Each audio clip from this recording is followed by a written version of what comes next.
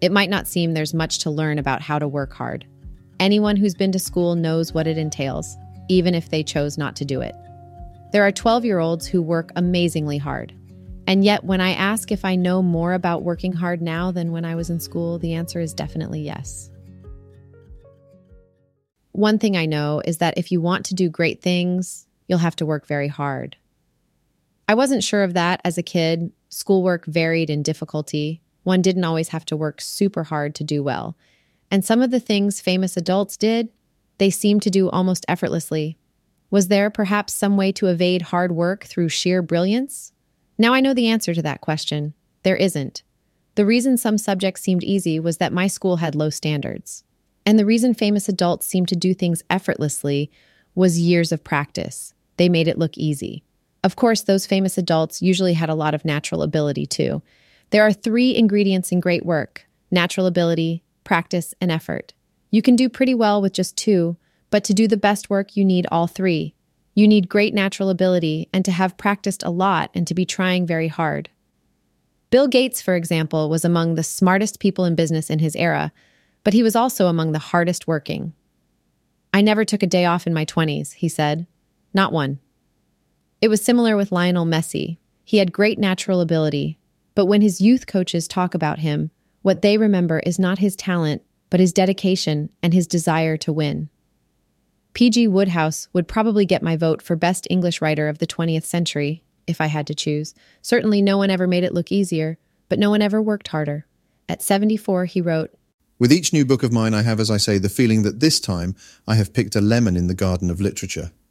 A good thing, really, I suppose. Keeps one up on one's toes and makes one rewrite every sentence 10 times, or in many cases 20 times. Sounds a bit extreme, you think? And yet Bill Gates sounds even more extreme. Not one day off in 10 years? These two had about as much natural ability as anyone could have. And yet they also worked about as hard as anyone could work. You need both. That seems so obvious, and yet in practice we find it slightly hard to grasp. There's a faint XOR between talent and hard work. It comes partly from popular culture, where it seems to run very deep, and partly from the fact that the outliers are so rare. If great talent and great drive are both rare, then people with both are rare squared. Most people you meet who have a lot of one will have less of the other, but you'll need both if you want to be an outlier yourself. And since you can't really change how much natural talent you have, in practice doing great work, insofar as you can, reduces to working very hard. It's straightforward to work hard if you have clearly defined, externally imposed goals, as you do in school. There is some technique to it. You have to learn not to lie to yourself, not to procrastinate, which is a form of lying to yourself, not to get distracted, and not to give up when things go wrong. But this level of discipline seems to be within the reach of quite young children, if they want it. What I've learned since I was a kid is how to work toward goals that are neither clearly defined nor externally imposed. You'll probably have to learn both if you want to do really great things. The most basic level of which is simply to feel you should be working without anyone telling you to. Now, when I'm not working hard, alarm bells go off. I can't be sure I'm getting anywhere when I'm working hard, but I can be sure I'm getting nowhere when I'm not. And it feels awful. There wasn't a single point when I learned this. Like most little kids, I enjoyed the feeling of achievement when I learned or did something new. As I grew older, this morphed into a feeling of disgust when I wasn't achieving anything. The one precisely dateable landmark I have is when I stopped watching TV at age 13. Several people I've talked to remember getting serious about work around this age. When I asked Patrick Collison when he started to find idleness distasteful, he said, "I think around age 13 or 14. I have a clear memory from around then of sitting in the sitting room, staring outside, and wondering why I was wasting my summer holiday." Perhaps something changes at adolescence. That would make sense. Strangely enough, the biggest obstacle to getting serious about work was probably school, which made work, what they called work, seem boring and pointless. I had to learn what real work was before I could wholeheartedly desire to do it. That took a while because even in college, a lot of the work is pointless. There are entire departments that are pointless. But as I learned the shape of real work, I found that my desire to do it slotted into it as if they'd been made for each other. I suspect most people have to learn what work is before they can love it. Hardy wrote eloquently about this in A Mathematician's Apology. "I do not remember having felt, as a boy, any passion for mathematics. And such notions as I may have had of the career of a mathematician were far from noble. I thought of mathematics in terms of examinations and scholarships. I wanted to beat other boys, and this seemed to be the way in which I could do so most decisively. He didn't learn what math was really about till partway through college, when he read Jordan's Cours d'Analyse. I shall never forget the astonishment with which I read that remarkable work. The first inspiration for so many mathematicians of my generation, and learnt for the first time as I read it what mathematics really meant. There are two separate kinds of fakeness you need to learn to discount in order to understand what real work is. One is the kind Hardy encountered in school. Subjects get distorted when they're adapted to be taught to kids, often so distorted that they're nothing like the work done by actual practitioners. The other kind of fakeness is intrinsic to certain types of work. Some types of work are inherently bogus, or at best mere busy work. There's a kind of solidity to real work. It's not all writing the Principia, but it all feels necessary. That's a vague criterion, but it's deliberately vague because it has to cover a lot of different types. Once you know the shape of real work, you have to learn how many hours a day to spend on it. You can't solve this problem by simply working every waking hour, because in many kinds of work, there's a point beyond which the quality of the result will start to decline. That limit varies depending on the type of work and the person. I've done several different kinds of work, and the limits were different for each. My limit for the harder types of writing or programming is about 5 hours a day.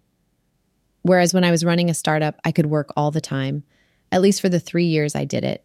If I'd kept going much longer, I'd probably have needed to take occasional vacations.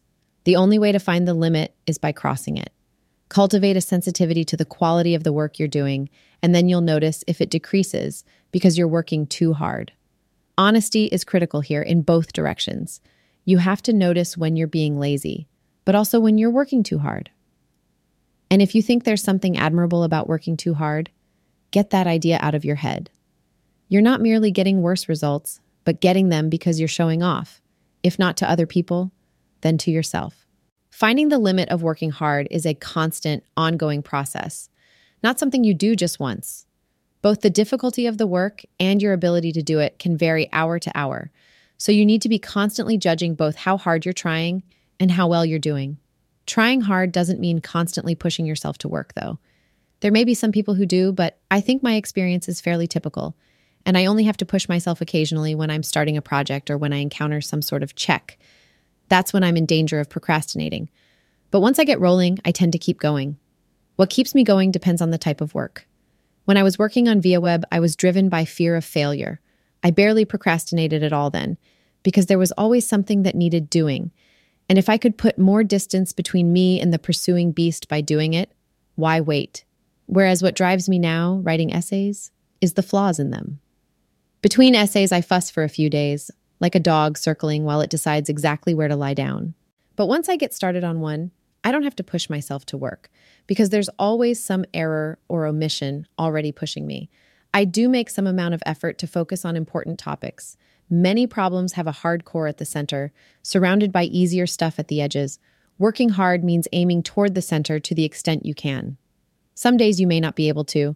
Some days you'll only be able to work on the easier peripheral stuff. But you should always be aiming as close to the center as you can without stalling. The bigger question of what to do with your life is one of these problems with a hard core. There are important problems at the center which tend to be hard, and less important, easier ones at the edges. So as well as the small, daily adjustments involved in working on a specific problem, you'll occasionally have to make big, lifetime scale adjustments about which type of work to do. And the rule is the same. Working hard means aiming toward the center, toward the most ambitious problems. By center, though, I mean the actual center, not merely the current consensus about the center. The consensus about which problems are most important is often mistaken, both in general and within specific fields. If you disagree with it, and you're right, that could represent a valuable opportunity to do something new. The more ambitious types of work will usually be harder, but although you should not be in denial about this, neither should you treat difficulty as an infallible guide in deciding what to do. If you discover some ambitious type of work that's a bargain in the sense of being easier for you than other people, either because of the abilities you happen to have, or because of some new way you found to approach it, or simply because you're more excited about it, by all means work on that. Some of the best work is done by people who find an easy way to do something hard. As well as learning the shape of real work, you need to figure out which kind you're suited for. And that doesn't just mean figuring out which kind your natural abilities match the best. It doesn't mean that if you're 7 feet tall, you have to play basketball. What you're suited for depends not just on your talents, but perhaps even more on your interests. A deep interest in a topic makes people work harder than any amount of discipline can. It can be harder to discover your interests than your talents. There are fewer types of talent than interest, and they start to be judged early in childhood, whereas interest in a topic is a subtle thing that may not mature till your 20s or even later. The topic may not even exist earlier. Plus, there are some powerful sources of error you need to learn to discount. Are you really interested in X, or do you want to work on it because you'll make a lot of money, or because other people will be impressed with you, or because your parents want you to? The difficulty of figuring out what to work on varies enormously from one person to another. That's one of the most important things I've learned about work since I was a kid. As a kid, you get the impression that everyone has a calling, and all they have to do is figure out what it is. That's how it works in movies and in the streamlined biographies fed to kids. Sometimes it works that way in real life. Some people figure out what to do as children and just do it, like Mozart. But others, like Newton, turn restlessly from one kind of work to another. Maybe in retrospect, we can identify one as their calling. We can wish Newton spent more time on math and physics and less on alchemy and theology. But this is an illusion induced by hindsight bias. There was no voice calling to him that he could have heard. So while some people's lives converge fast, there will be others whose lives never converge. And for these people, figuring out what to work on is not so much a prelude to working hard as an ongoing part of it, like one of a set of simultaneous equations. For these people, the process I described earlier has a third component. Along with measuring both how hard you're working and how well you're doing, you have to think about whether you should keep working in this field or switch to another. If you're working hard but not getting good enough results, you should switch. It sounds simple expressed that way, but in practice it's very difficult. You shouldn't give up on the first day just because you work hard and don't get anywhere.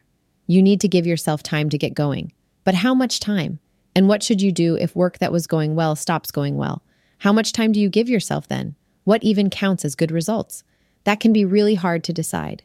If you're exploring an area few others have worked in, you may not even know what good results look like. History is full of examples of people who misjudged the importance of what they were working on. The best test of whether it's worthwhile to work on something is whether you find it interesting. That may sound like a dangerously subjective measure, but it's probably the most accurate one you're going to get. You're the one working on the stuff. Who's in a better position than you to judge whether it's important, and what's a better predictor of its importance than whether it's interesting? For this test to work, though, you have to be honest with yourself. Indeed, that's the most striking thing about the whole question of working hard. How at each point it depends on being honest with yourself.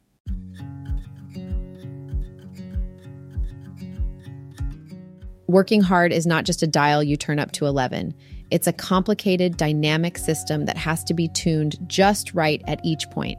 You have to understand the shape of real work, see clearly what kind you're best suited for, aim as close to the true core of it as you can, accurately judge at each moment both what you're capable of and how you're doing, and put in as many hours each day as you can without harming the quality of the result.